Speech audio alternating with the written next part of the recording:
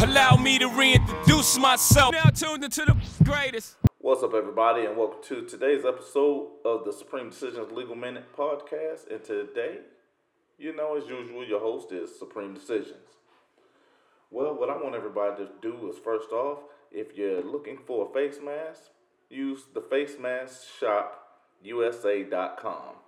Have great durable face masks, and yes, this is my shameless plug because we're not going to have any advertisements during this episode. Simply because there are a lot of things that I want to cover, and along with covering them, I want to give you talking points where you can leave comments, you can ask questions, you can also leave snide remarks of anything that you like to do. You can also tell me where you're listening from and what platform you're listening on. This also helps me direct to my target audience. I am going to attempt to limit the profanity that I use in this podcast today, but what I want you guys to get to know is the fact is I'm going to talk about one main subject, and then I'm going to give you a couple fillers. And on those fillers, I'm going to give you the context of today's title, and today's episode title is Next Up. Now, it took me a while to even come up with that title because I was actually going to do a continuance of my Defending Jacob video podcast type review / live that got interrupted and that was corrupted via whatever reason. But this actually kind of took precedence because the topic itself is something that needs to be discussed because I want to give you a train of thought, but I also want to open you up to something that most people are not privy to. Because when you're looking at most situations, a lot of times we don't get two sides of it. And even when we get two sides, we still don't get the entire story. And today, I'm going to give you several points of view, but I'm still not going to be able to give you a story in its entirety. I apologize for that in advance, but I'm going to give you my point of view on a situation. I'm going to give you some legal aspects in that point of view and the legal stance that I'm taking and why I'm taking that stance. But I'm also going to talk about something that's becoming an enormous issue because I talked about entitlement at one point in time. And this is one of those horrible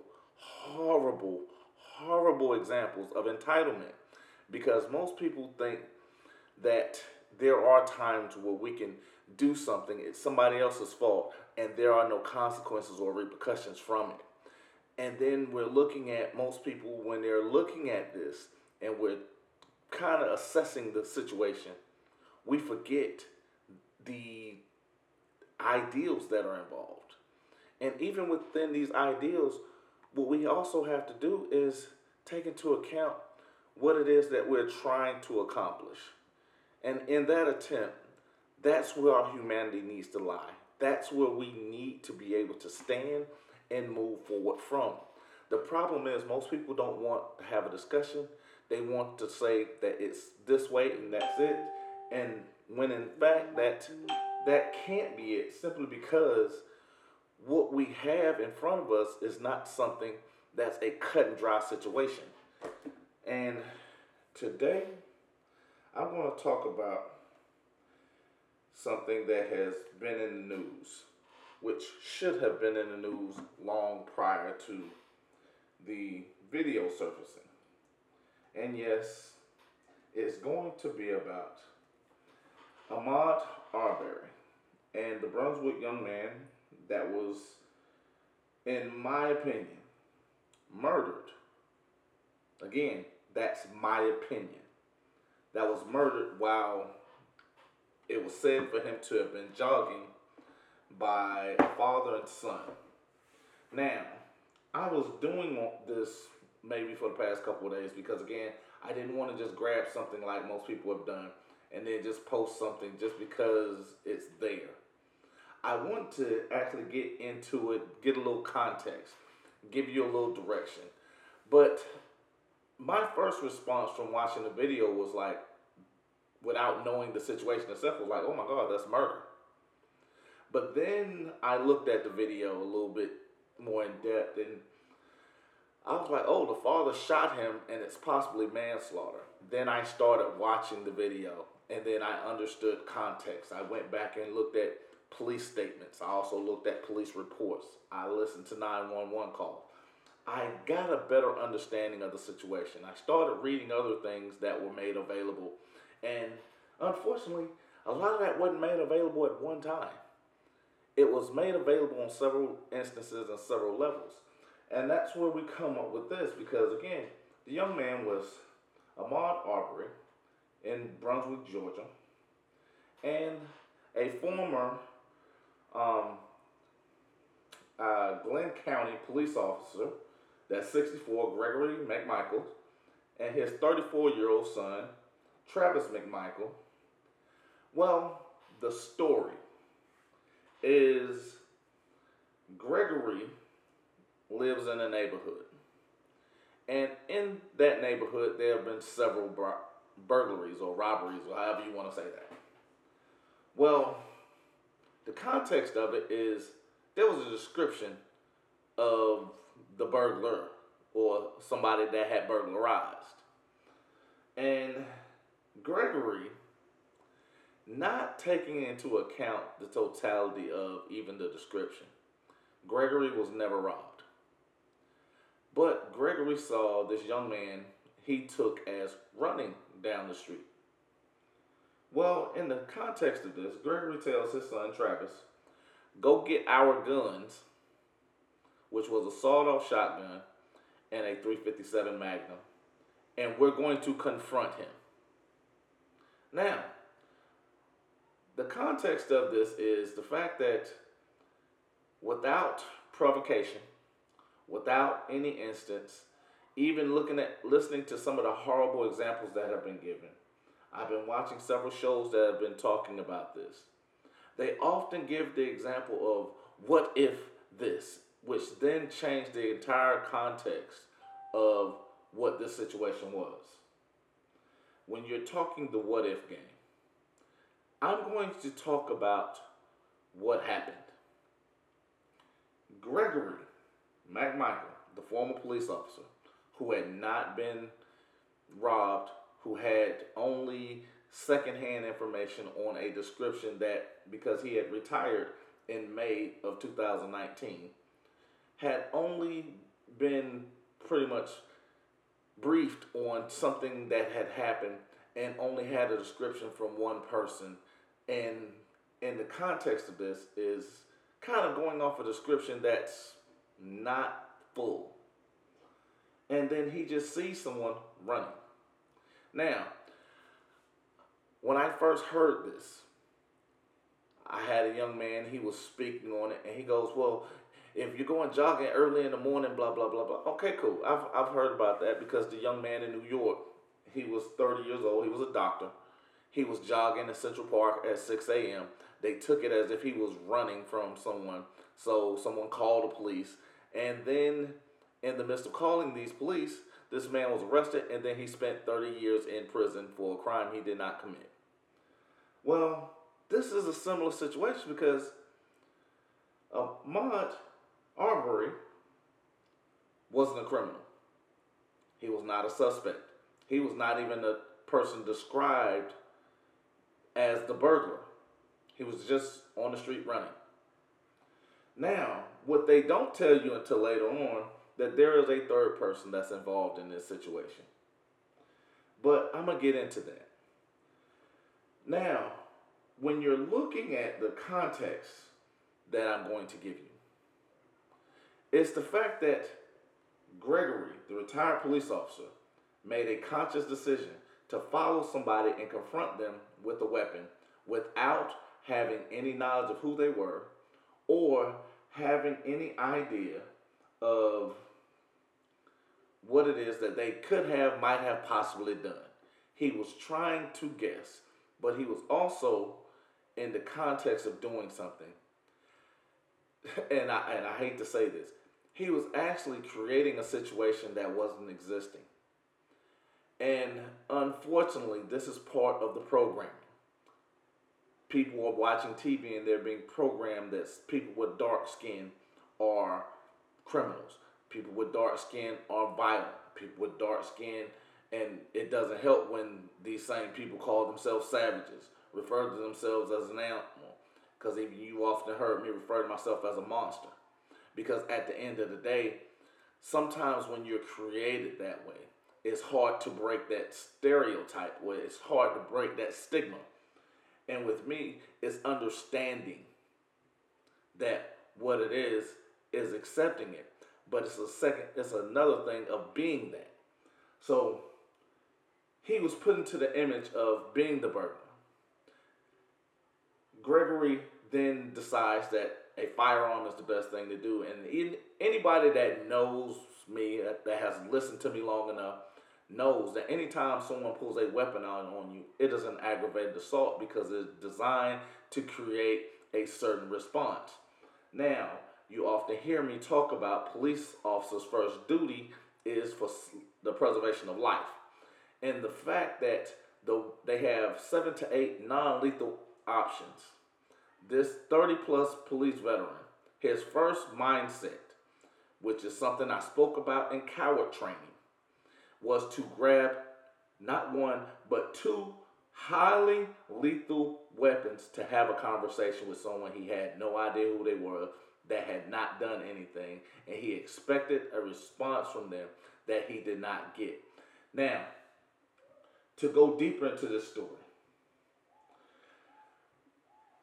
understanding, I'm going to give you Georgia, what most people call Georgia's vigilante law, or Georgia Stand Your Ground statute. And just in case you were wondering if I knew it, it's Georgia Organic Code, Section 16-3-21. And it reads, a person that is being threatened by another person's use of force does not have a duty to retreat or back down before he or she can legally use force against the attacker. Now, each and every person across this country, whether they have, quote unquote, their stand your ground law or statute or code or whatever, you still have the right to defend yourself, your family, your property from an attacker. The problem is, when you're talking about the Georgia Stand Your Ground statute, it does not apply to this case because it says a person that is being threatened. George nor Travis were being threatened. George nor Travis had someone on their property. Greg nor Travis were being threatened. Greg nor Travis had someone on their property. Greg saw someone running. That's it. There was no threat to Greg. There was no threat to Travis. Now, I'm going to give you the acts of performing a citizen's arrest, because it's only done when they are witnessing a felony and they're protecting persons or property from that felony. They have to be witnessing it. Now, I'm going to go back to you on this because neither Greg nor did Travis witness Ahmaud Arbery committing a felony. Ahmaud Arbery was not witnessed committing a felony.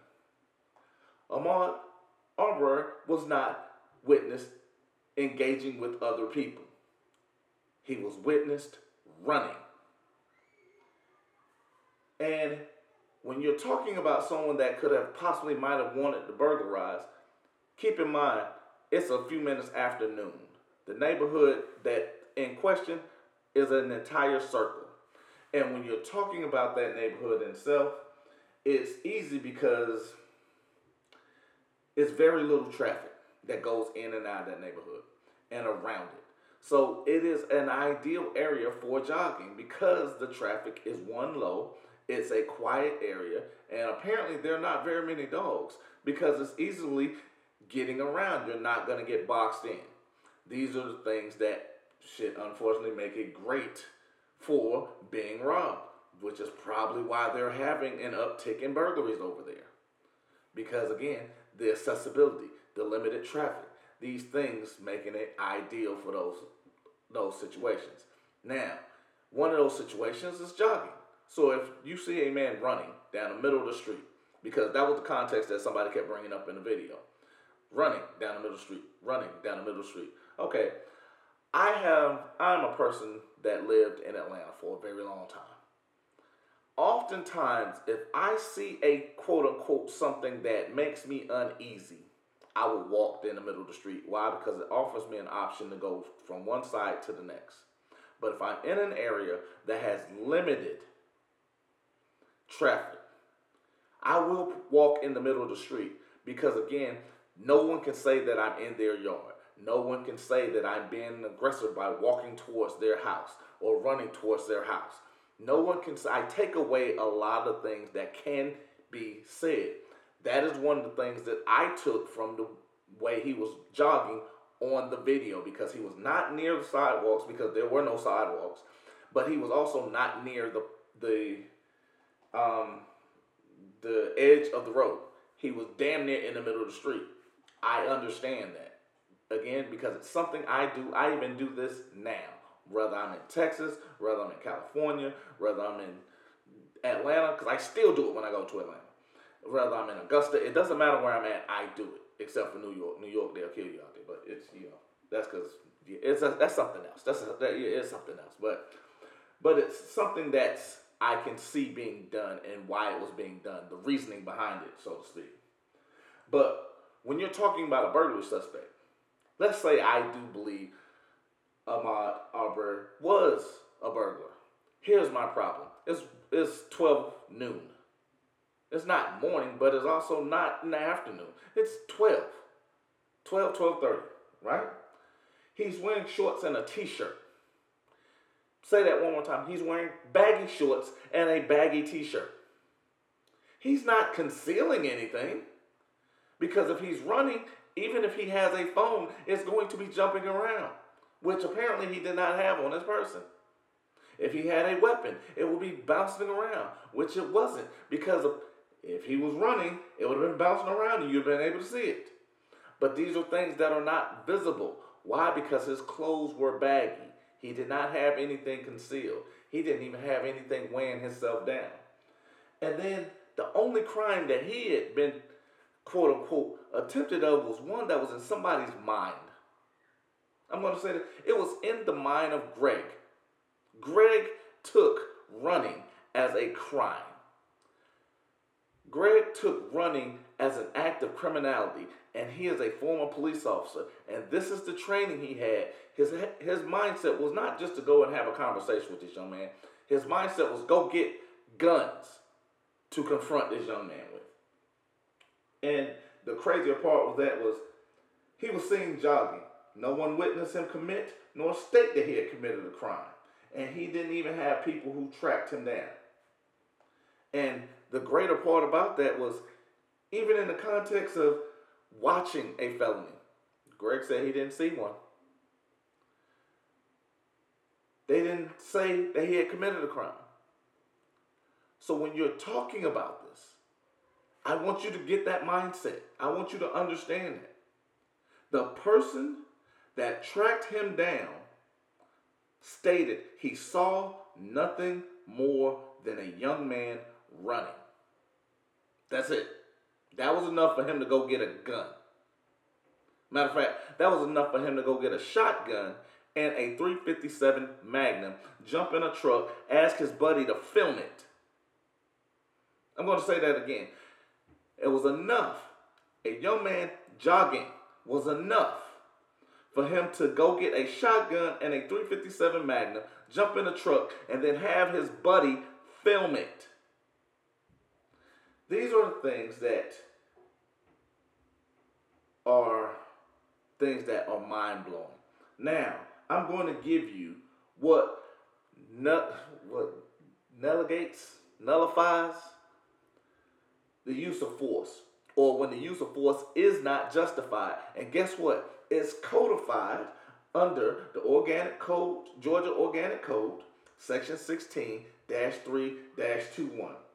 When the use of force is not justified, one, if you are initial aggressor. Now, I'm gonna give you a little bit.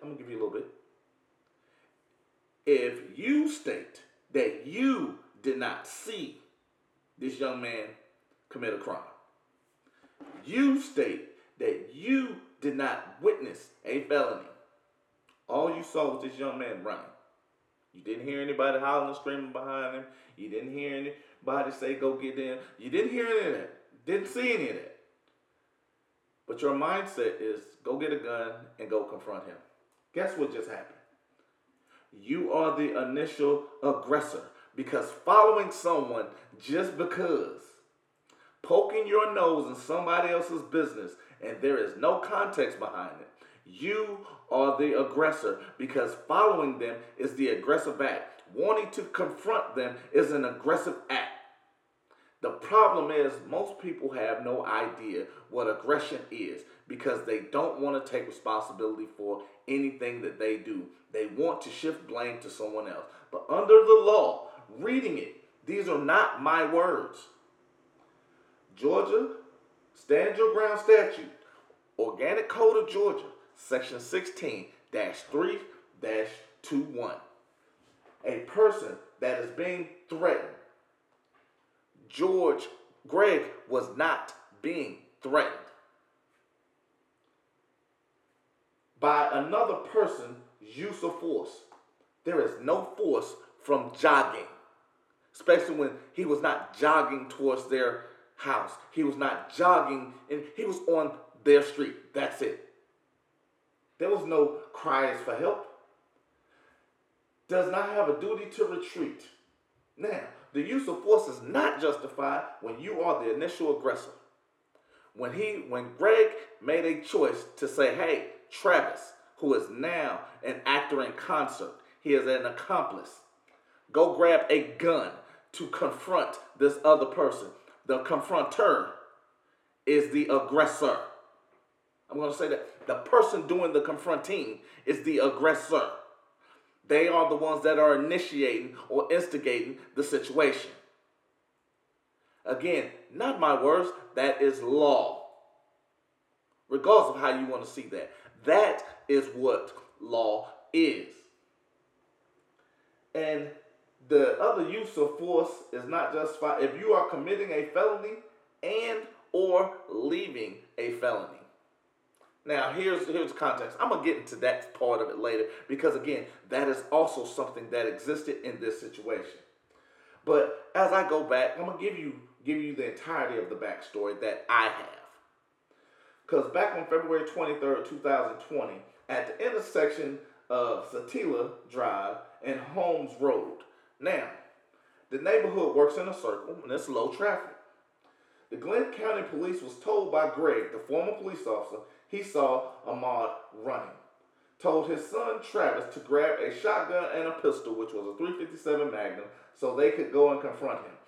Now, there is no longer an opportunity for stand your ground because Greg, in his call, said he told his son to go grab a shotgun and a pistol so they could go confront Ahmaud, who he only stated he saw running. Absolutely pause for dramatic effect because I also want you to think. I want you to think. If I just told you a person that is being threatened by another person's use of force does not have a duty to retreat or back down before he or she can legally use force against that attacker. He saw Ahmaud running. He told his son to grab a shotgun and a .357 Magnum so they could go confront him. When use of force is not justified if you are the initial aggressor. Are you the one setting up the situation? Absolutely, it's done in this situation. And the police reports indicate that Greg and Travis retrieved firearms, went after the running Ahmaud Arbery. Now again, they went after him. Doesn't that sound like an attacker? Their very actions say attack. They went after him. They put themselves in that situation. They became the aggressor. Because you remember I did a podcast called Predator and Prey. They became the predator. Ahmaud was the prey. When you are the predator, you are the aggressor. You are the one that's attacking. You are the one that's hungry. You are the one that's setting up the situation. That's exactly what happened here. Now, Greg and Travis took a trip to cut him off. Now again, later Greg spoke about how he saw Ahmaud running towards Buford. Now, what most people don't understand is when they spoke about that the police was called to the intersection, it was called to the intersection of Celia and Holmes Road.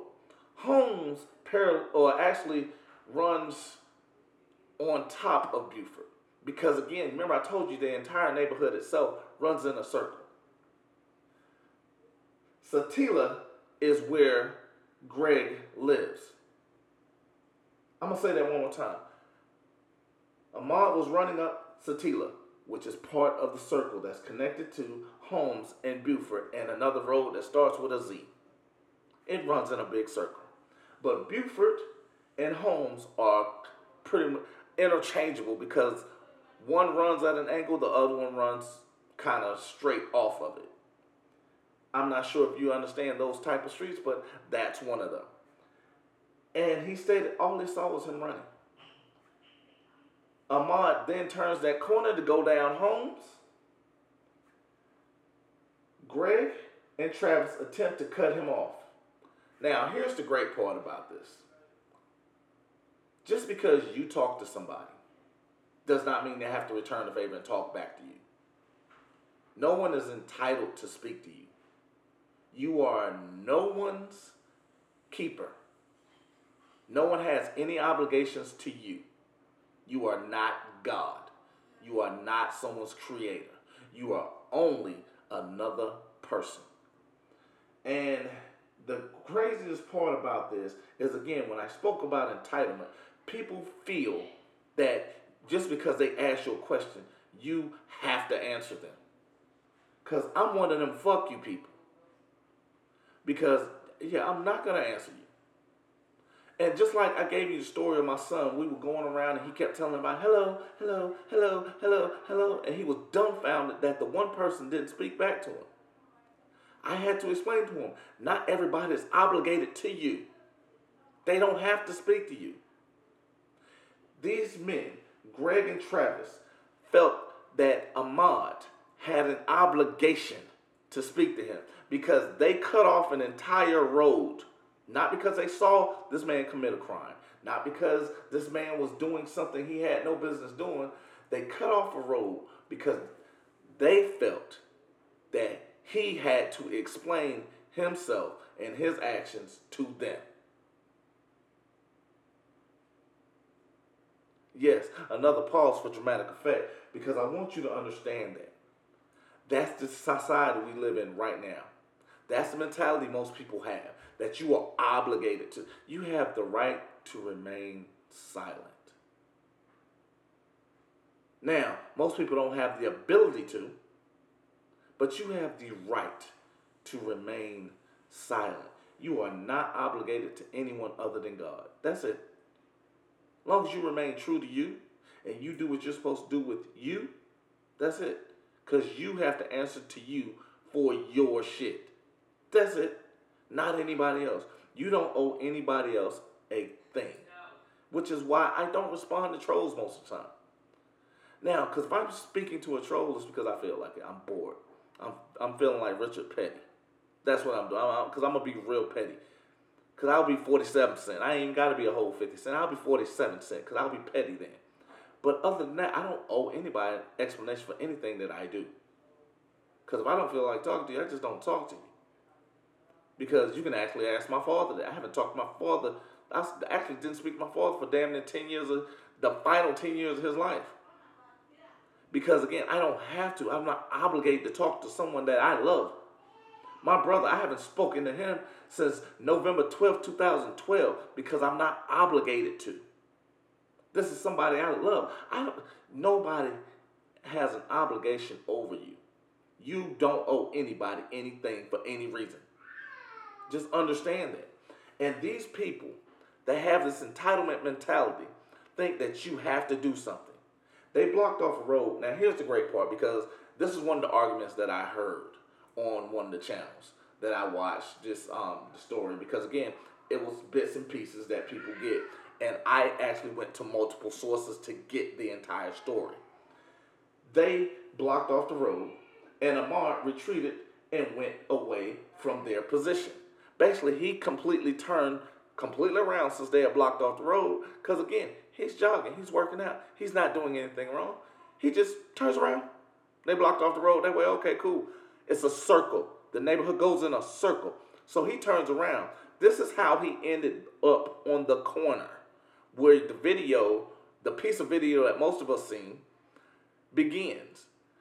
They then ride past him and jump out with their guns. Why? Because they feel that Ahmaud has an obligation to talk to them. And they feel that pulling a gun out on someone is the way to have them talk to you. I'm going to say that again. They felt that obligation that Ahmaud had to them, to have a conversation with them. And they felt the need to pull out guns to make him do that. And what you see is, I'm gonna give you a Richard story. Because I feel it's necessary right now. I'm gonna give you a Richard story. There was a time in which I myself was confronted by some good old country boys, and they felt that I had an obligation to them about something.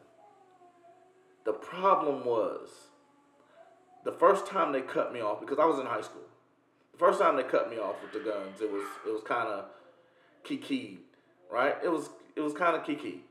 You know, it was funny to me, because I tell everybody, I went to a school where everybody had a gun. We don't pull it out until it's time to use it, but that's the whole point. They pulled it out, and I was like, oh, that's what they do. They pull it out. They want to show me that they got it. They want to show me that they had a gun. Okay, cool.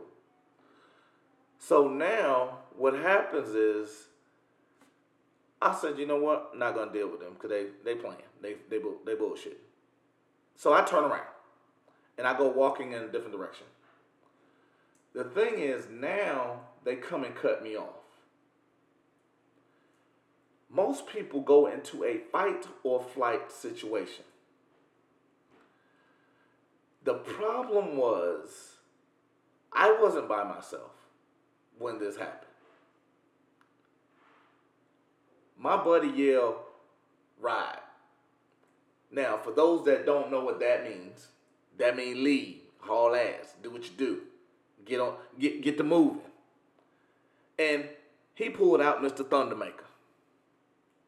Because again, what happens is that fight or flight situation, we also had guns, but we also knew don't pull it out until it's time to use them. My buddy decided, I don't even know if he was shooting in the air, but I know when he pulled that thing out, he started letting it ride. Yak it, yak it, yak it, yak it, yak it, yak it.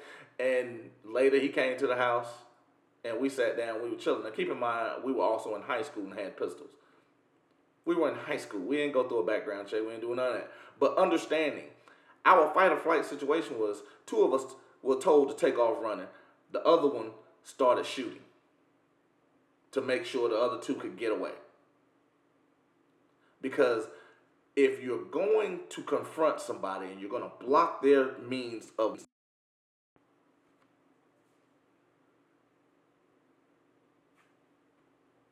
escape, you're going to deter them from leaving. You're telling them that it's fight time. It's go time. Because Ahmaud, when they blocked the street the first time, again, the aggressive act, he retreated.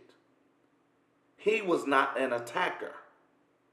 So when they go back again and they sit there with their guns out to confront him a second time, they are the aggressors. The problem is, in his mindset, it's, do I run around him?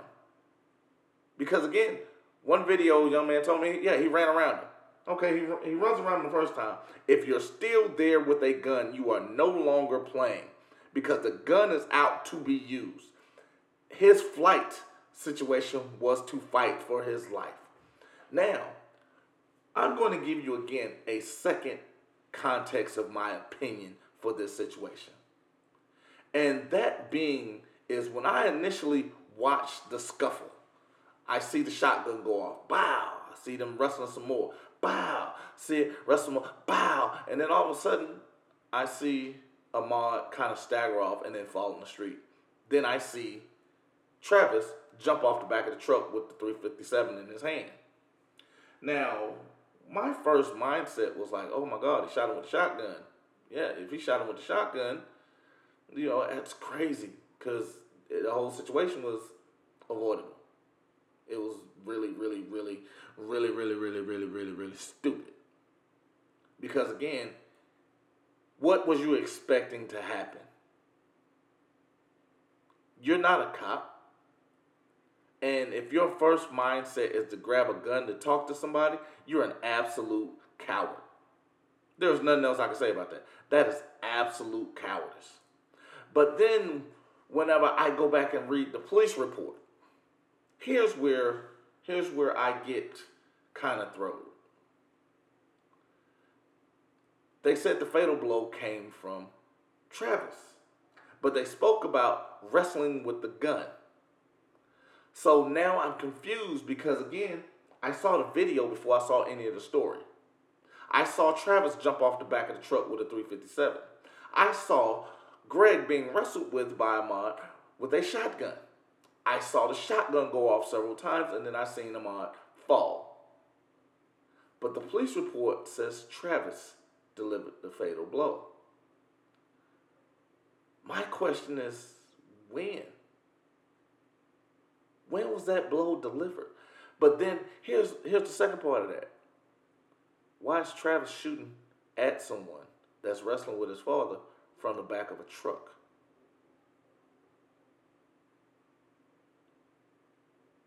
Again, these are things that I put it out because it doesn't make sense to me. Maybe you can come up with something that gives me more clarity on that.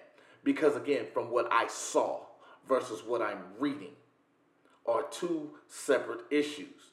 But then as the tape ends, or as the video ends, and he's jumping off, he has the .357 in his hand. He's running over to Ahmaud. Now, later in the police report, he says that Travis had blood on his hand because he went to roll over Ahmaud to see if he did have a weapon in his baggy pants and t-shirts that he could not have been having with burglary tools or anything that be. And then you forget the context of it. You wanted this man to be a criminal. He was not. You wanted this man to be some sort of ignorant. He was not. He was a high school and college graduate. He was someone that was employed. He was someone that was not only benefiting himself, but he was benefiting those that were around him. Yet, for whatever reason, his jogging provoked a stance of he's a criminal, he's a burglar, and I need to confront him with a shotgun and a .357 Magnum. But I'm going to get some flack for referring to that action as cowardice. I'm going to get a little bit of flack from the rest of the stuff that I'm getting ready to say.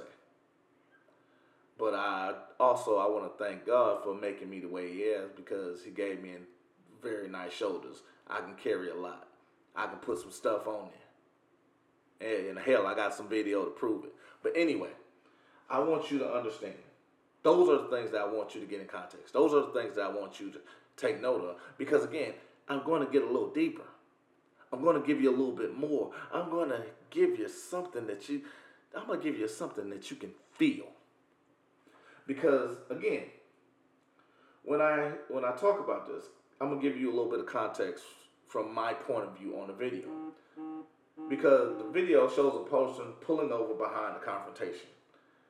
That person was later identified as Byron Williams, and or William Robbie Byron. He's 50 years old, and he was also the third person in the entire altercation, because when you go back and you read the new police reports that were made probably the day after the video dropped and the statements were made, his name was given as Greg told his son to go get the shotgun and the 357. He told William Robbie Byron, 50 years old, to follow behind them and videotape it. Now,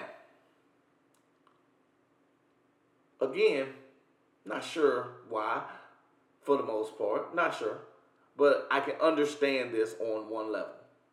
You're trying to prove what you were doing was lawful. You wanted to protect not only yourself, but the other person involved. I get that. But when you have the cop instincts kick in, and remember, it's what? May. So it happened February 23rd. So you don't turn it in February. You don't turn it in March. You don't turn it in April. It shows up 3.5 months later, because the guy that you gave it to, William Robbie Byron, or Brian, or whatever, has turned it over to the GBI. Why? Because he knows something is wrong. He knows that they don't have the coverage of the Stand Your Ground statute. Why? Because they were the initial aggressors. They created the situation. They assumed instead of actually knowing. This is why police officers are not allowed to think. This is why police officers need the opportunity to get a warrant or get permission, because they either need permission from you or they need permission from a judge. They cannot think for themselves. This is why whenever I tell you and I show you the Supreme Court case where they don't hire a lot of smart people, because a smart person would question certain things. You're easily manipulating someone that is not very intelligent. It's easy to manipulate someone that has a single track mind, that does not question anything. These are the people they hire. That is why when you have 7 options that are non-lethal, and your first job is the preservation of life, your first mindset is to reach for the one thing that takes life. When you think that it's okay to grab a shotgun and a 357 Magnum and a video camera to go talk to somebody, that is a disturbed, simple mindset. That is someone that is not mentally stable, period. Because at the end of the day, if you thought it was such a great idea, would it be okay for somebody to do that to you, to your son? Hell, how about your wife or daughter? Would that be okay if a person say, hey, I wanna go get that girl number, and you go up to her with a pistol pulled out? Do you think she's gonna be happy to see you? Do you think she's gonna be very welcoming? How many people are happy to see a gun put in their face? Let's get that. How many people are comfortable with pistols shoved in their face? Because I know some people right now that went to war and had the enemy stick a rifle in their face. Somebody they didn't know, stick a rifle in their face. I don't think they want to have a conversation. They end up living. Why? Because they shot their way out. Because that was part of their fight or flight. The understanding that if someone is showing you a gun, they're prepared to use it, when you're looking to retreat and then they cut you off a second time. Then they have their guns out, they're preparing to use it. You immediately go into a different mindset. Because again, I'm not going to keep turning around. I'm not Martin Luther King. I'm not going to keep turning the other cheek. I might turn around one time. But the second thing is, yeah, I'm a confrontational dude. So you're going to have to. Because I'm not going to talk to you. And you know what? I appreciate and I accept all my little blessings. I really do. Because situations, my size kind of keeps away from me. Because even big guys don't want to just readily deal with me. I have bigger guys that don't really want to, because again, it's the what if factor. And just like I had a young boy, we were playing ball one day, and he told me, he said, "Oh, I'm gonna knock your big ass out." I said, "Okay, cool. What happens when you hit me with that shot and I'm still there? What's plan B?" Because I told him, I said, at the end of the day, my plan A is to inflict as much bodily pain on you as humanly possible. And my plan B is to enforce plan A. Because I'm too fat to run and I'm too stupid to be scared. I just want you to not be involved. I'd rather not you engage. I'd rather you don't engage with me. Because if you do, that is my mindset. One of us has got to go. Because I've even had a fight where I've asked to do, "Hey, do you want this? Are you sure? Because I don't want to give you this ass. I don't want to give you something that you don't want. Do you want this? Is this the ass whooping you want? You know, because I got several of them. Do you want one of them? No, I don't want one. All right, cool. I'll give you an out because I don't want to fight. Because my whole mindset is completely different. And even in these situations, it's because I've been placed in, you know what? The one thing that most people say is, you haven't walked a mile in my shoes. You haven't walked 100 feet in mine. I haven't walked in yours. I don't know. Because your mindset might be just as fucked up as mine. But at the end of the day, the whole context of what it is that you're trying to give me, the whole context of what it is that you want me to understand, what it is you're trying to get across to me, we grown enough to have a conversation about it. And I'll be damned if you pulling the pistol out on me. Because if you pulling the pistol out on me, you ain't trying to talk. What are we talking about that we got to have guns out? I ain't going hunting. To be honest, if you pulling the pistol out in my presence, what are we talking about? If you pull a shotgun out, again, I'm not hunting. What are we talking about? Because if you pull one out, it's a great chance that there's going to be a use of that firearm. And while many don't understand this, because again, they try to place things into their own perspective or what they think they possibly might do, I can think of a lot of ones where, because even a young man called in, he spoke about how he's had situations where he's had people that was shot that was running. He's had people that was shot that was wrestling with the gun. I've had people around me that have been shot while they were wrestling with somebody with a shotgun. And that's why whenever I looked at the video, that was my first mindset. Oh my God, he got shot with a shotgun. But to see the police report to state that, okay, Travis delivered the blow. Travis had a .357 Magnum. So that meant Travis, who never left the back of the truck, was shooting him from an elevated position. Travis himself, to me, did one of the most cowardice acts I've ever seen in my life. Because he didn't engage with him. He let somebody else engage, and then he, what I call the punk situation. He hit him from behind. He didn't offer him an opportunity to look him in his eye. And that's what, to me, and again, this is opinion only, that portion, if Travis is the one who shot him from an elevated position inside the back bed of the truck, that becomes murder. then Greg becomes an actor in concert because they were the ones that were the aggressor because they didn't cut him off once, they cut him off twice. They went after him. He was not doing anything that he wasn't supposed to be doing. They initiated the entire situation. And that's what changed the whole thing. And again, when you show the video, the person pulling up, which we figured out was Byron, the police report stated that Travis is the one who fired the fatal blow. And however, the video shows Greg wrestling with Ahmaud and the shotgun going off 3 times, Travis jumping down. Greg later stated he saw the suspect from the break-ins running towards Buford Drive. Now, the thing that, again,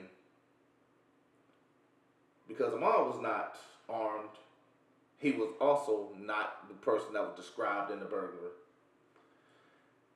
And he retreated when initially confronted. He didn't dart through the woods. He didn't run through somebody's yard. He merely turned around. Oh, okay, can't go that way? Not a big deal. Because again, these country towns, they have little roads where you can't go down them. I've been to Brunswick. I've been to Brunswick several times. Brunswick is not a place that I actually fancy because it's entirely too country for me. But I do know that there are times where they hold stuff just like in New York. They hold little block parties. They actually have parties where they block off portions of a street. Guess what? It's possible that that was a normal thing for him. He didn't think anything of it. But it is not normal to confront someone with a shotgun and a .357 Magnum and somebody following behind you in a car videotaping it. Those aren't normal things. And to understand that, what kills me is the fact that the Brunswick DA, Jack Johnson, recused himself from the case in February because Greg is a former employee of the county. Now, here's where it starts to get fun. Because the Waycross DA, and I actually think they changed the context of it, but George Barnhill. George Barnhill is actually very interesting to me. He recused himself because his son worked with Greg prior to his retirement in May 2019, and that means the retirement of Greg. Greg was a retired police officer from the Glenn County Police Department, and George Barnwell's son worked with the Glenn County Police Department. Now, again, they were apparently friends because Greg retired in May 2019. Now, here's the thing that got funny to me, because most people didn't think a whole lot of most of the situation. Because from what everyone understood, it was just Greg McMichael, Travis McMichael, and Ahmaud Arbery. That was it. Those were the only people involved in this. All right? However, in George Barnwell's recusal letter, because again, this is why I tell people you don't do things and then you add a bunch of folks to your mix, which is why the greatest bank robberies, only one person survived because they killed their accomplices.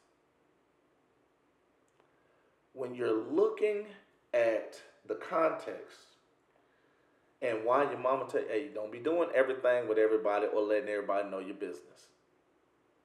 Because social media has given cowards an outlet.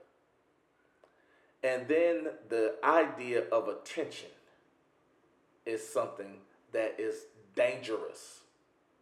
Because these loose-lipped friends is what triggered a deeper investigation into this.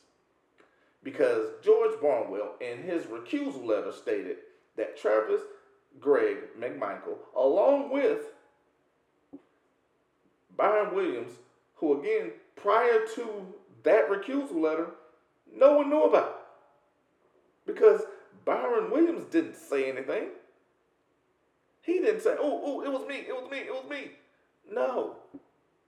He didn't say anything. He just turned the tape over. Here you go. It was them two bastards. That's it. And they were following in hot pursuit a burglary suspect with solid first-hand probable cause. Now I'm gonna read. You know what? I gotta say that one more time. I gotta say it one more again because he said Travis and Greg McMichael, along with Byron Williams, were following in hot pursuit a burglary suspect with solid first-hand probable cause. Now, I don't know if you guys listen to me enough to understand what it is that I'm getting ready to say. I don't know. And if you're first time listening, hold on, because I'm getting ready to say some real ignorant stuff right now. And ignorant on the level of the lack of understanding why someone would implicate and use words that are not privy or even coincide with the person who's involved in this situation said. Because for me, this becomes stupid. Now, in Greg's initial statement to police, Greg stated he did not see Ahmaud do anything other than running on the road. Now, let me read this jackass's statement that he wrote down on paper, put in the public record. Travis, Greg, and Byron Williams were following in hot pursuit. You know, this guy that was jogging. A burglary suspect with solid first-hand probable cause. Okay, now anybody that knows any minuscule portion of law, they understand the first portion is probable cause only comes from a crime. Now, while he stated a burglary suspect, we also went back to talk about that Greg stated he didn't see him do anything other than run. Didn't see anything, nobody's hollering, none of that. Nobody's saying that he did anything. Greg said he didn't do anything. Solid first-hand probable cause. And if probable cause only comes from a crime, Gregory did not have a proper description of the burglary suspect. I'm going to say that one more time. Gregory did not have proper description of the burglary suspect. You know who said that? The Glenn County Police Department.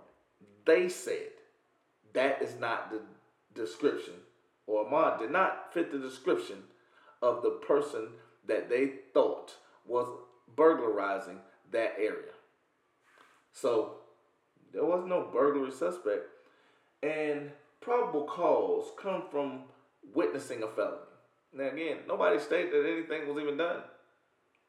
Ahmaud didn't have anything on him, so there was nothing tangible that could have allowed for a warrant or police action.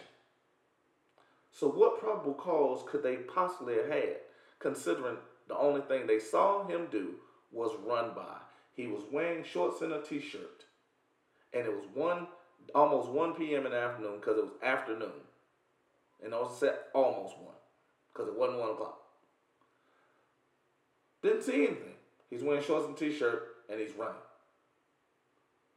That became hot pursuit, and that he became a suspect, and automatically they had probable cause. Now, if they are the good guys, and they are to be looked at as honest people, and if this action was lawful, just as George Barnhill has stated, why lie about it? Why add events to something that he himself did not witness, nor did the people involved in state? Why add this? Because I tell you, words have power. Words have context. And the only point of view I'm giving you is legal point of view. I've given you a couple of opinions because I'm talking about the actions of the person. I don't know either of these men involved in any way, shape, or form. So whenever I speak about cowardice, I'm speaking about their actions represent that of a coward. I'm speaking about their actions representing that of someone that's dishonest. I'm talking about their actions that are representing what it is that I'm speaking of in an opinionated manner. Because again, those are just my opinions. That's not fact, that's not law, but that is my perception. But again, when you're talking about law and you're painting a picture, you're trying to provoke someone's perception to believe that something is done that is not there. And this is what this man, George Barnhill, was attempting to do. Notice I used the word was because it did not work. Because again, sometimes you can't believe any of what you hear and only some of what you see. And in the fact of this, when you're able to understand probable cause is something that's tangible, nothing in seeing him run was tangible. Nothing, because see, remember, only a warrant can be written on probable cause. What was able to be offered as a warrant for police, even in this situation, for probable cause? Nothing. Because I always tell you, probable cause is something that's tangible. There has to be a crime. If there was no crime, then there is no reason. And again, there was no obligation for him to talk. He wasn't a burglary suspect. He was a dude that was running through the neighborhood that they did not know. And he went on to state, it appears their intent was to hold the suspect under Georgia law. This is legal. Now I'm gonna go back. I'm gonna go back a little bit because what I want you to understand is because I gave you a couple reasons, right? To perform a citizen's arrest, one must be protecting a person or persons or property from a felony.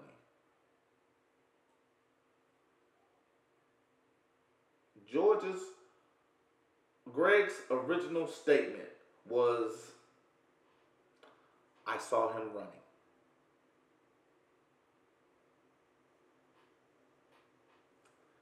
To perform a citizen's arrest, one must be protecting a person or persons or property from a felony. Those aren't my words. Those aren't my words. Well, how eloquent they are to state that it appears. Because I'm going to give you every statute that deals with the crime, deals with intent. Intent is mens rea. Without mens rea, without intent, there is no crime. Because it appears their intent was to hold the suspect. And at no point under Georgia law, under common law, under citizens law, is this legal. Because they had nothing tangible other than an idea that was in Greg's head. I'm going to say that one more time. They had nothing tangible other than an idea that was in Greg's head. That's it. There was nothing special. There was nothing there. There was, you know what? Because again, Georgia Stand Your Ground statute, Georgia's Organic Code, section 16-3-21 states, a person that is being threatened by another person's use of force does not have a duty to retreat or back down before he or she can legally use force against an attacker. The problem is when you're looking at this situation in its totality,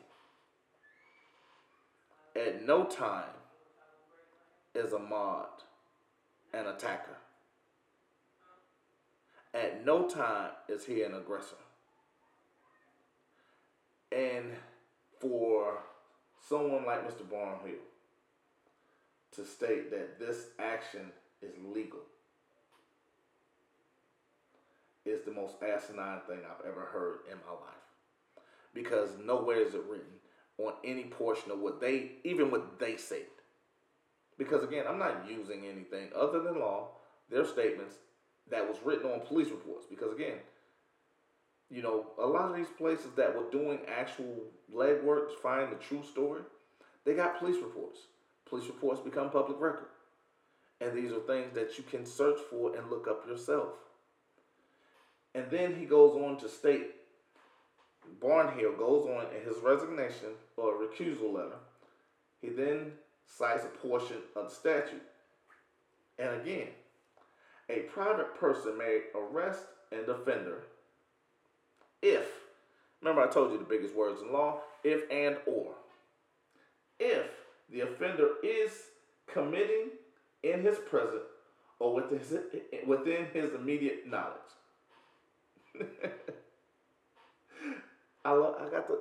You got to love ignorance, because again, he's attempting to paint a picture.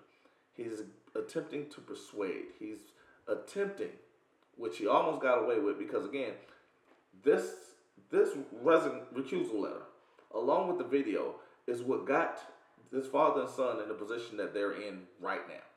I just want you to understand that, because again, there are a lot of things that are put in this, which now makes others put into context what it is that they're doing. So, a person may arrest an offender if the offense is committed in his or her presence. Greg's initial statement to police stated there was no witnessing of an offense. Second part of that, or within his immediate knowledge. The immediate knowledge in this legal application means firsthand. Well, Greg stated that he had not been robbed and never stated he had firsthand knowledge. Only spoke of not knowing or seeing Ahmaud prior, which eliminated the immediate or firsthand knowledge and the string of robberies in his neighborhood. He attached Ahmaud to those robberies. Ahmaud did not match the description, and he himself was not robbed. So he had neither of these accounts available to him for this portion of Barnhill's argument. Neither one of these apply to Greg McMichael, who initiated this entire thing, or Travis McMichael, or even Robbie Byron. None of these people had this that attached to him. And later, when Barnhill was asked after the video surfaced, and people read off on this recusal letter, Barnhill refused to do it publicly. He refused to stand by his own words publicly. But he wrote, the video exonerated the McMichaels. I'm going to say that. He wrote, he didn't do a video, he didn't do any public interviews. He wrote, the video exonerated the McMichaels. Now, a lot of times when you hear me speak, and I'll tell you firsthand, I'm biased to shit. I'm talking from a place of being hurt. I'm talking from a means of pain. I'm not ashamed to admit it. Don't give a shit how you feel about it. It is what it is. But again, I want to give you a second opportunity to just, because again, my words are used as perception. However you perceive it, however you look at it, however you draw from it, that is what I'm attempting to do today. That is what I'm attempting to do every day. Because again, I'm trying to help you, quote unquote, get out the matrix. Because it is not the spoon that bends. Because spoon is the societal perspective of how things are. I'm giving you the reality of how things are. And I'm going to give you, but I have to do it with a little bit of context clues. And the context that I want you to understand is Many of us have seen the movie Boys in the Hood. There's a scene in Boys in the Hood where Ice Cube walks up to a group of people that are arguing and he lifts his shirt. Under his shirt, they see that he has a 9mm. His question is, do we have a problem? I want you to also understand something. I like a movie called Righteous Kill. It's not very good acting throughout the movie, but it's poignant in the context of understanding the ideals to live up to something else. And in it, De Niro reads, most people respect a badge, everybody respects a gun. In this cutscene with Ice Cube and Boys in the Hood, Ice Cube didn't go to have a conversation. Ice Cube came to let you know that if we wanted to have a conversation, it wasn't going to be with words. That's why he showed them their gun. And if you remember, everyone stopped talking. Because my grandmother, she didn't understand something that I used to do.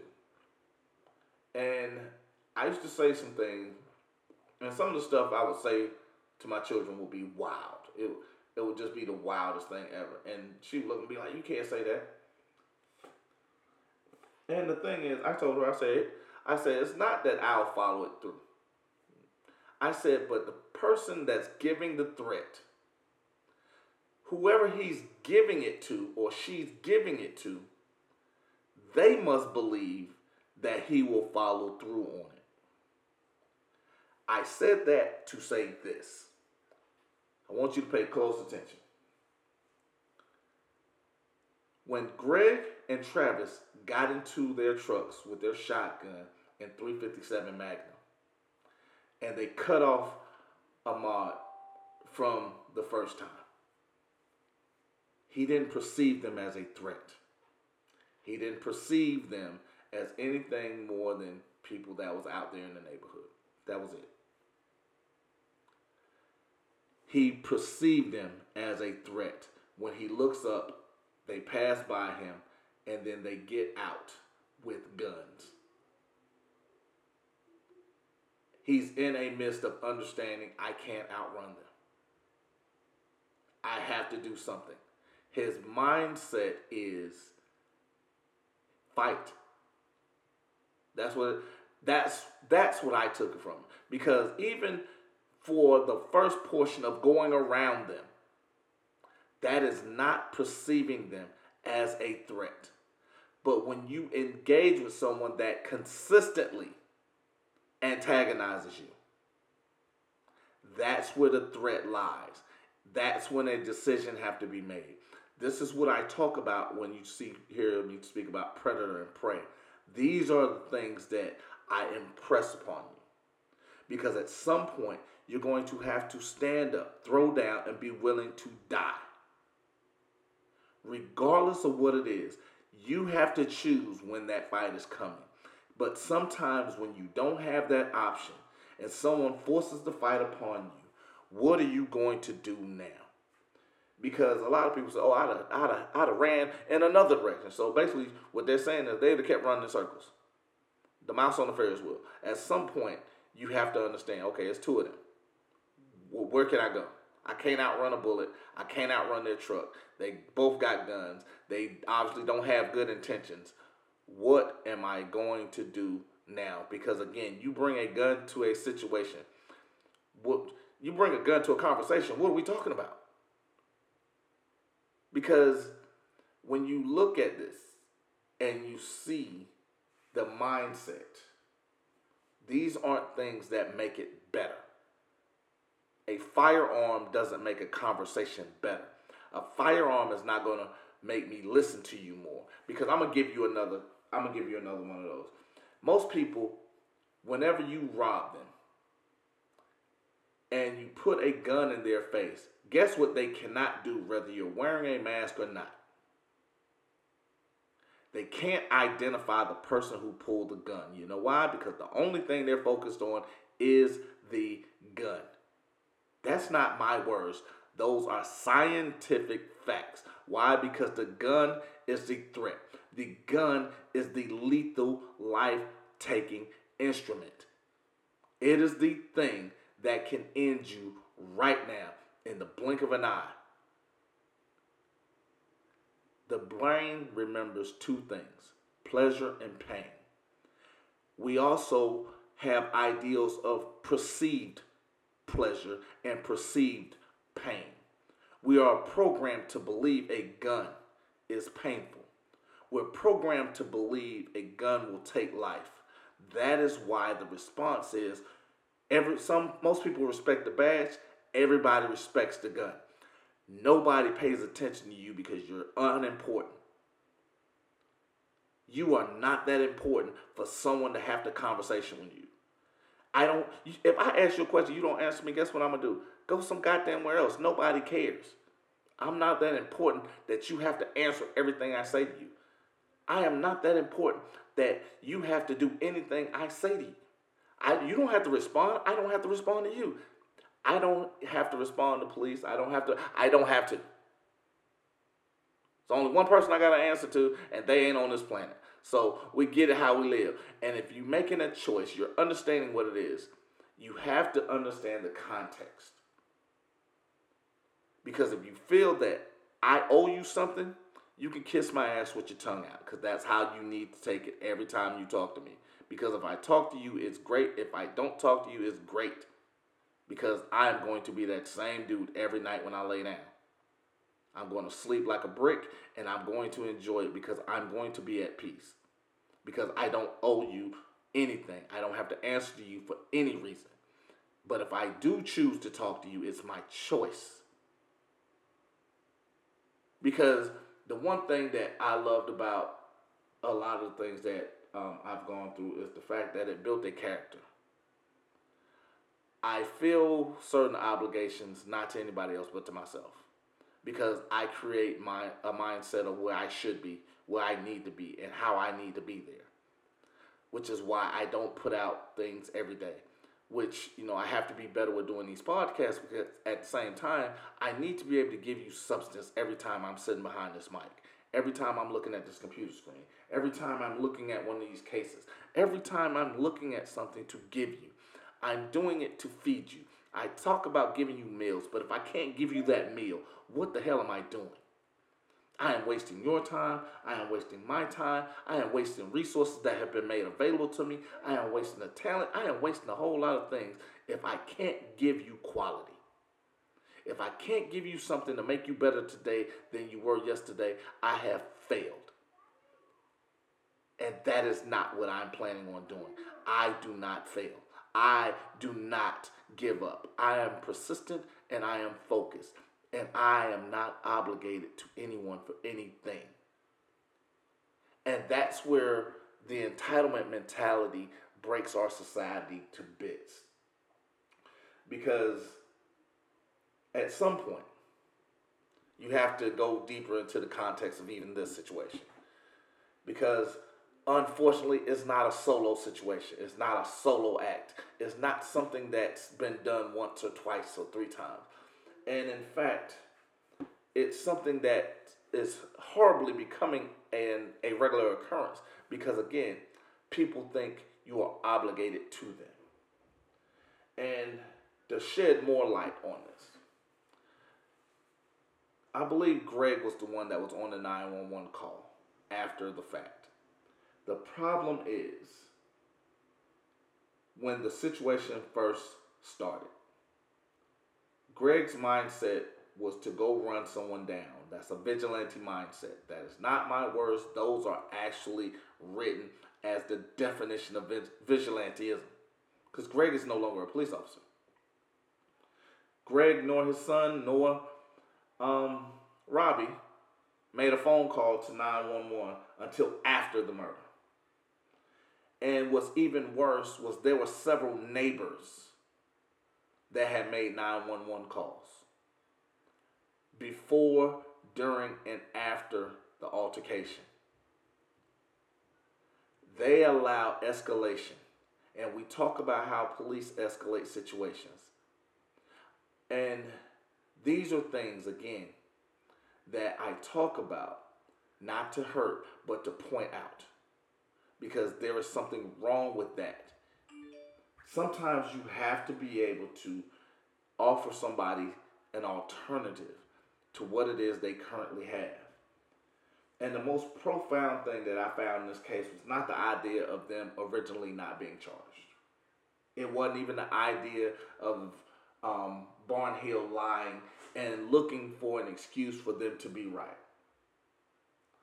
But it was the idea of originally they were wondering who leaked the tape.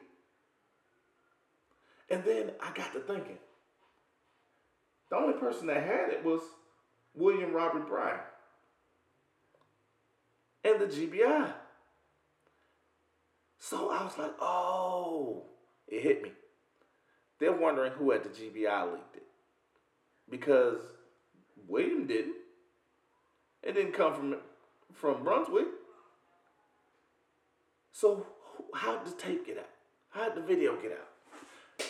But then when you're talking about other aspects, and this case finally gets to the Atlantic Circuit DA, Tom Durden's request, right? And he talks about holding a grand jury. And that's where I was going to give you context of defending Jacob, because that entire series begins and kind of deals within the constructs of a grand jury in a criminal case and understanding the indictments and the process of, the judicial system on a level of supposed to be initiation, partiality. The problem is, the reason why these other two DAs recused themselves was not necessarily because they couldn't get him indicted. It was because they were friends. I mean, it's nothing more, nothing less. Tom Durden made a choice to hold it because there was public scrutiny and public pressure. And what happened is, yeah, you get an indictment, you got the true bill, blah, blah, blah, blah. The great part about this is, when I finished actually writing this, the indictment hadn't happened. As I'm recording this, the father and son not only were arrested at their home by the GBI, and I appreciate how they did it because they treated them just like criminals and they treated them like they were dangerous, but they were also denied bond. Now, here's the constructs of my ideals on even that action. It's one of those where you look at the fact that there are only a couple reasons people can be denied bond. And the simple reason here was they are a threat to society. What makes them a threat, Richard? How are they a threat? Well, glad you asked that. They are a threat to society because when your idea of having a conversation is to, one, tell your son to go get you a shotgun, and your son is to grab a .357 Magnum, and then you tell your friend to come videotape it, that's special.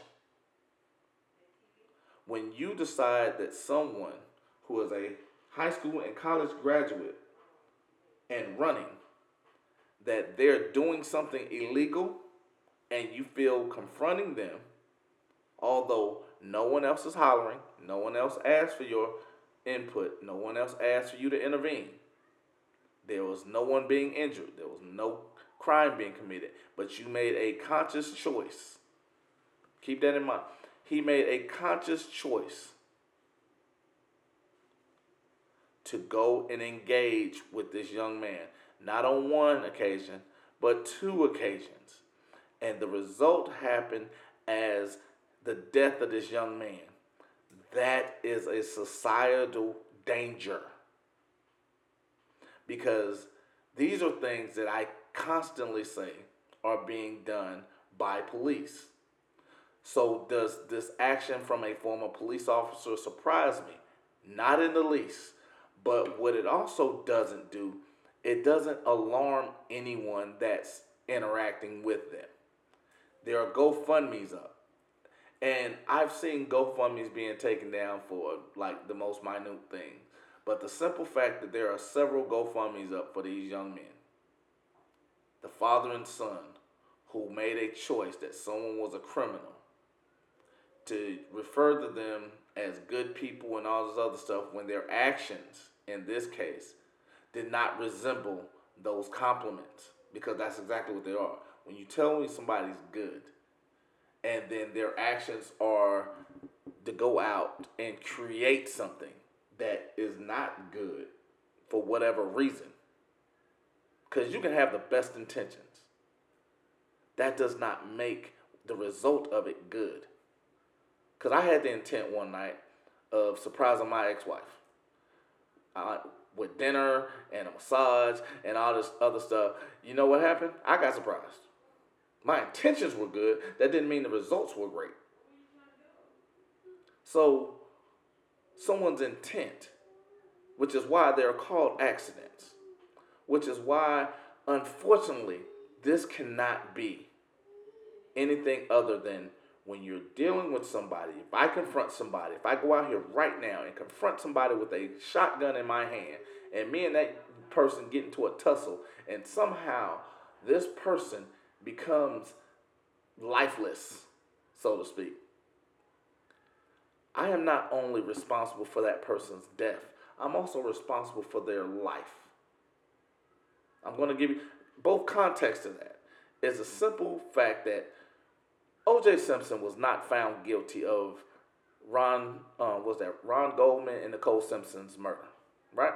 He wasn't found guilty of their death. But he lost everything civilly because he was found responsible for their life. That's the exact same thing I talk about when I'm talking about when a police officer pulls out a gun, which is an aggravated assault. They take the life of someone that their first job is to preserve their life. They take that life. They are not only obligated because we're looking for criminal charges in every instance. That is not what this is. If it's not death by police suicide, it is the police's obligation to pay for that life. Now, does most people pursue that? No, because that's a wrongful death lawsuit. The problem is the understanding of where that plays in, how that plays in, and what context placates that exact duty. Because most people don't understand because the program is not available to them for that. But when you're talking about this instance, when they went out, they initiated the contact not once but twice. Where they were the aggressors because he avoided them. They continued to instigate him. They continued to aggravate him. They initiated this. This now is elevated to a felony loss of life, which is why you see the charges of aggravated assault as well as murder. Now, is this premeditated? I don't think this is a murder one situation. I actually think this is possibly murder two. Now, the only reason I would not use manslaughter is because Gregory McMichael, who Ahmaud was wrestling with, was not the one who delivered the blow, but he also has to take the exact same responsibility of Travis because Gregory is the one who initiated this event in its entirety. Because now I'm going to give you a little Glenn County Police Chief side note. Because again, this plays into some of the things that I speak about.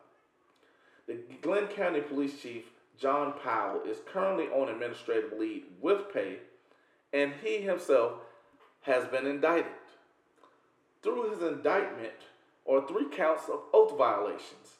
Now, I know there are a lot of people that tell me, oh, well, there is no such thing as an oath violation. Nobody has ever been charged with oath violation. Well, the Glenn County Police Chief, John Powell, has 3 of those non-existent charges that you spoke about. And that is in Georgia. There's also another young man I spoke about in Georgia that he was also brought up by the feds on oath violations. So when I speak about these things, guess what happens? They magically show up, like I hate this. I hate to say certain things. I really do, because again, people think the stuff that I'm giving you is stuff that I'm making up, or it's on my own, or somehow I'm sitting in the lab and I'm just creating bullshit. Yeah, I can't create that, because this dude has a Christmas list of shopping, of charges. And it's 3 counts of oath violation, 2 counts of influencing a witness, and 1 count of criminal attempt to commit a felony, and a partridge in a pear tree, because Greg's former boss chose not to arrest him. I'm going to say that one more time. John Powell, Greg's former boss, chose not to arrest them, who has 3 counts of oath violation, 2 counts of intimidating a witness. I'm going to say that. But again, these are good people. He's influencing a witness, but he's a good person.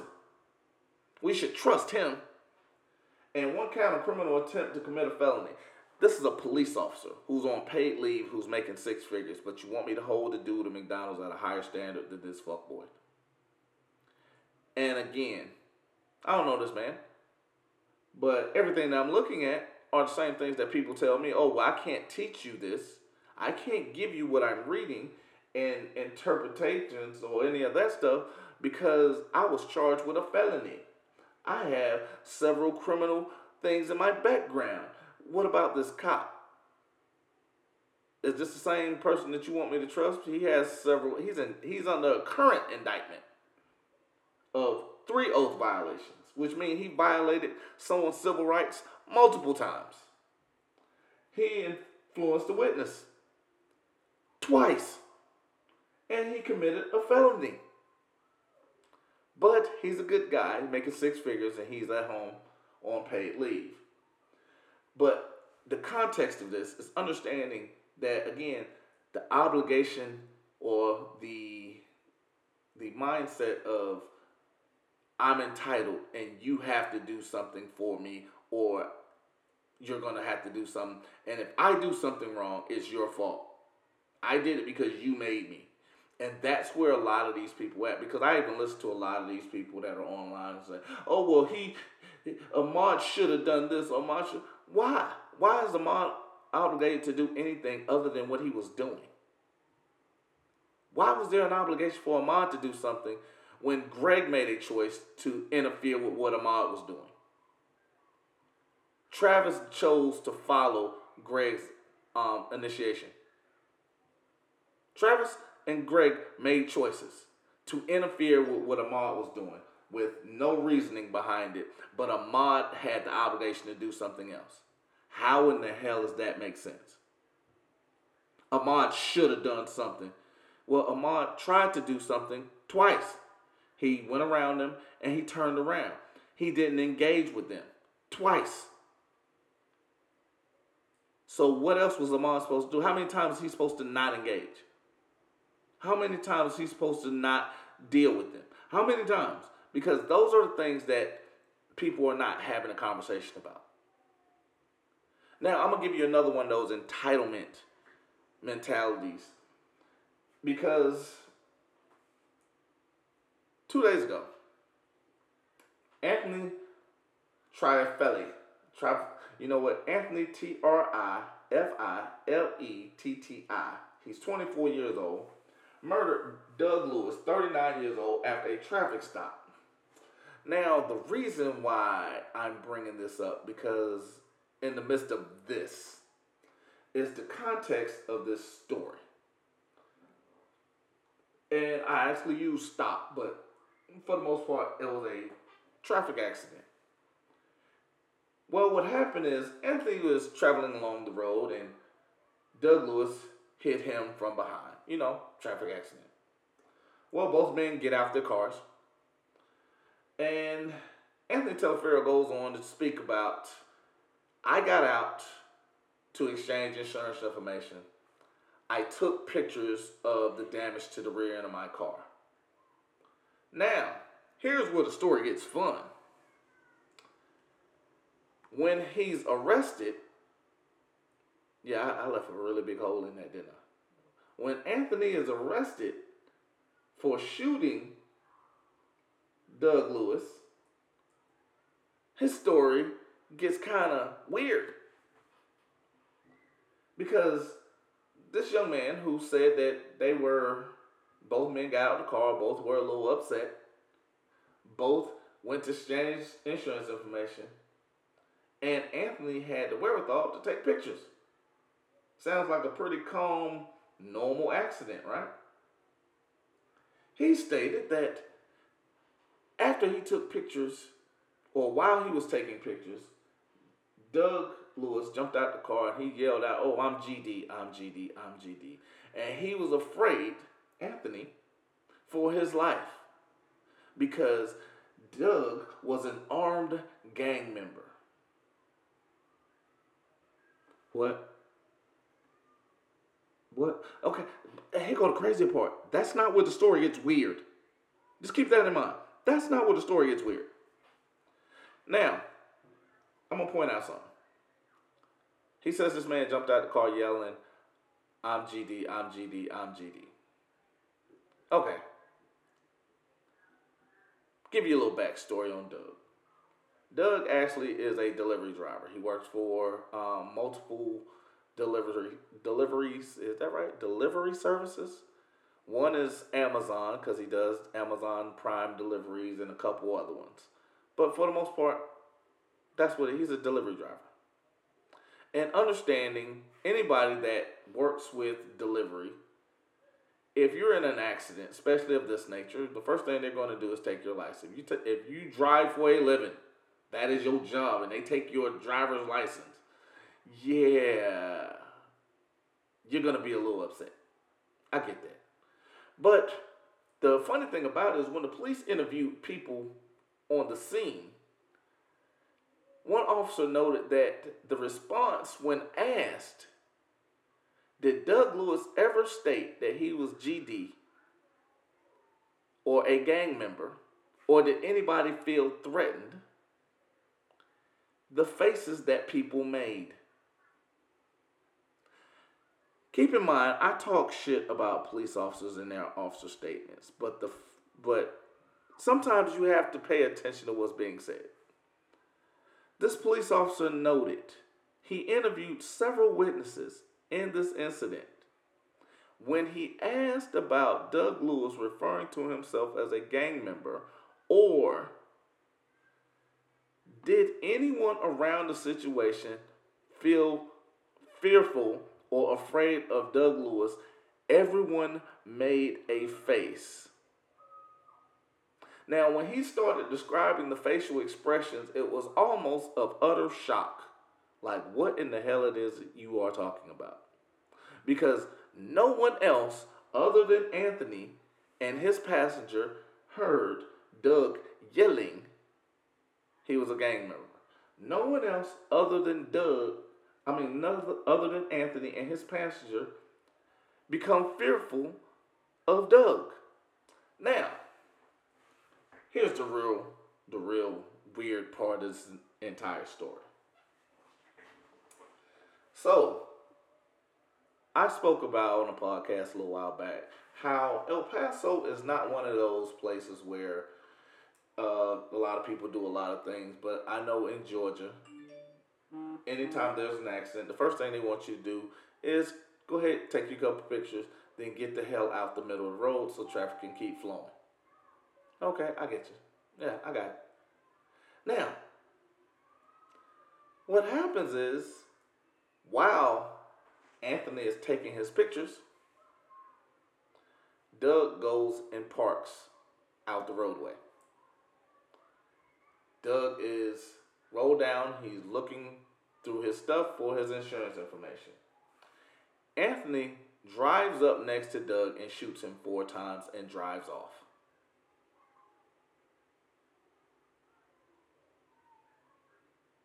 Yeah, that's weird, right? That's the dramatic effect I want you to understand, because that's a pondering moment. That's where I want you to think about something. For some reason, in Anthony's head, he perceived Doug as a threat. He thought it was okay to shoot him 4 times and drive off. Then was surprised when the police showed up at his house after a traffic accident and a shooting, which he thought was lawful, and charged him with murder. He was surprised. No one heard the statements he said. They didn't hear what he heard. They didn't feel as he felt.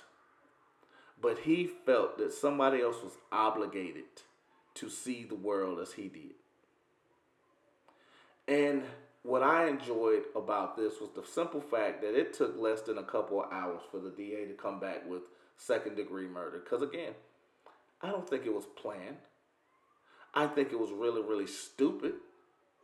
I think it is super unnecessary. But I don't think it was one of those things. But again, it goes back to temperament and the ideals of someone that's obligated to do something for you and to see things the same way you do. Then we go into Hannah Payne.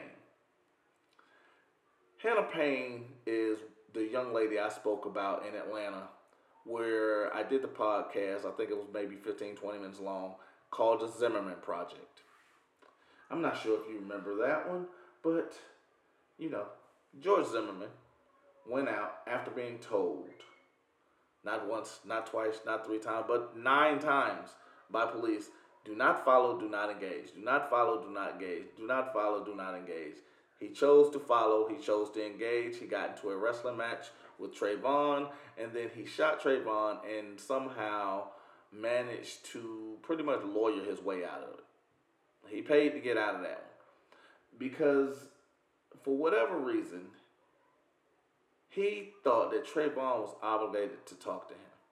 He thought that he did not have to listen to 911 dispatch, nor do what they asked him to do. And Hannah Payne was also one of these people. Hannah Payne chased down and murdered 62-year-old Kenneth Herring. She lied to the dispatch several times. She followed Kenneth after she witnessed Kenneth in a car accident. And then when Kenneth stopped his car because he was having a medical emergency where he could not make it to anywhere else other than where he had made it to,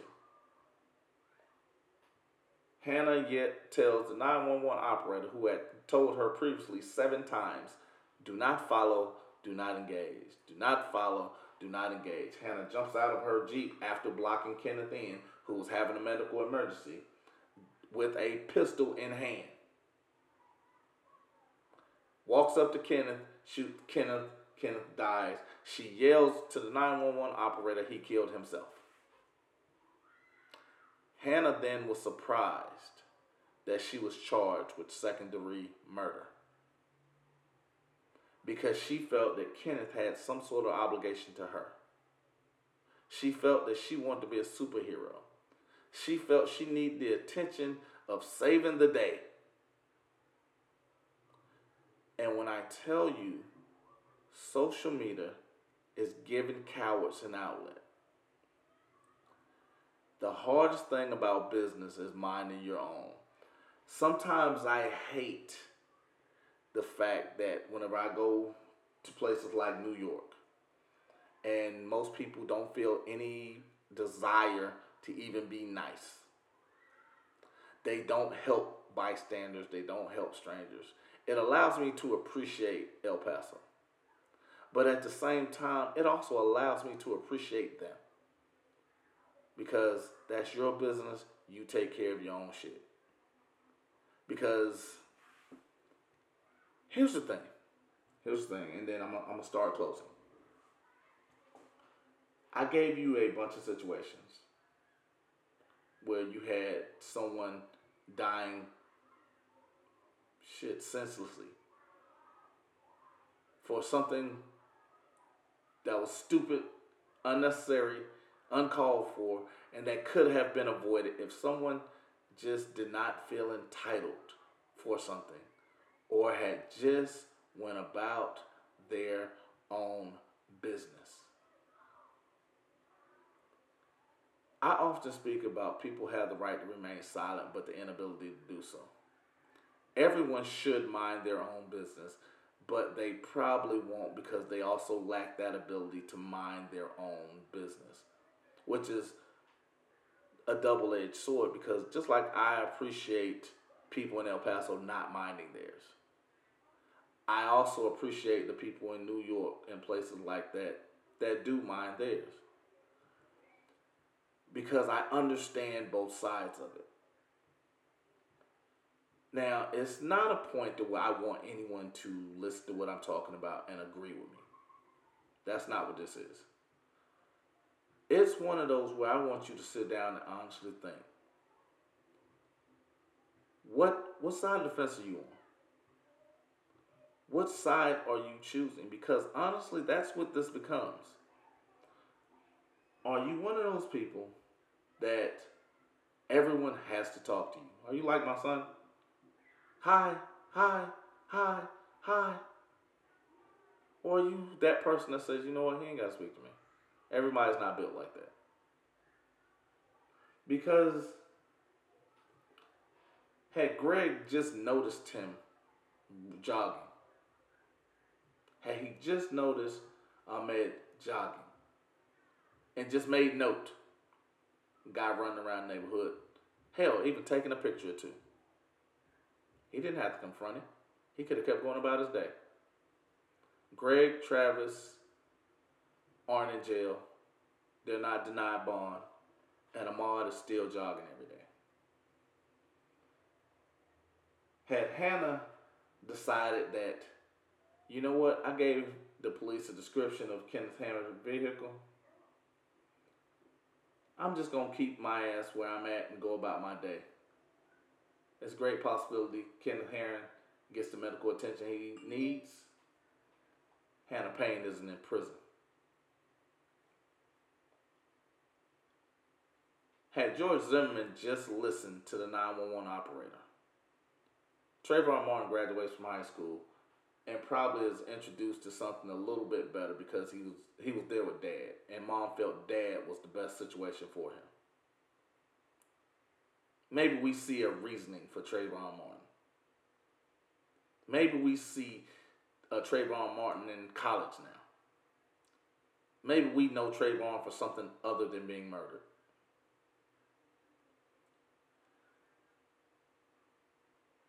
Understanding that we all are energy in itself. Our energy from happiness, our energy from emotion, even our energy from speaking, gives others energy, whether it's positive or whether it's negative. But it's also energy that is derived from our direct ideals of what it is and how we see ourselves as we are in the world. There are times that we look at things and we look for social media for validation. The problem is when we start to live and project ourselves onto others that are in our actual life, and we're not able to separate the social media or even the mindset of needing that attention or being in authority or having some sort of power. It takes us to places where people with no obligation or even idea of who we are become more important than they should be. When we're putting people on these type pedestals, that's where the danger lies. Are you going to be one of those people that allow it to continue? Are you going to be one of those people that allow it to escalate? Are you going to be one of those people that sit down and think about it? Or are you going to be one of those people that stand up, throw down, and be willing to die for it? That's all I got for you today. Continue supporting the podcast. I'm going to be on SoundCloud for the next 30 days because if you're not supporting it there, I'm pulling it down. But just know I love each and every one of y'all. 99 cents, $4.99, and $9.99 a month. And continue supporting us on YouTube because the members only section is coming. I love you guys. Supreme out. The shaking colossus. I'm going to show you how great I am.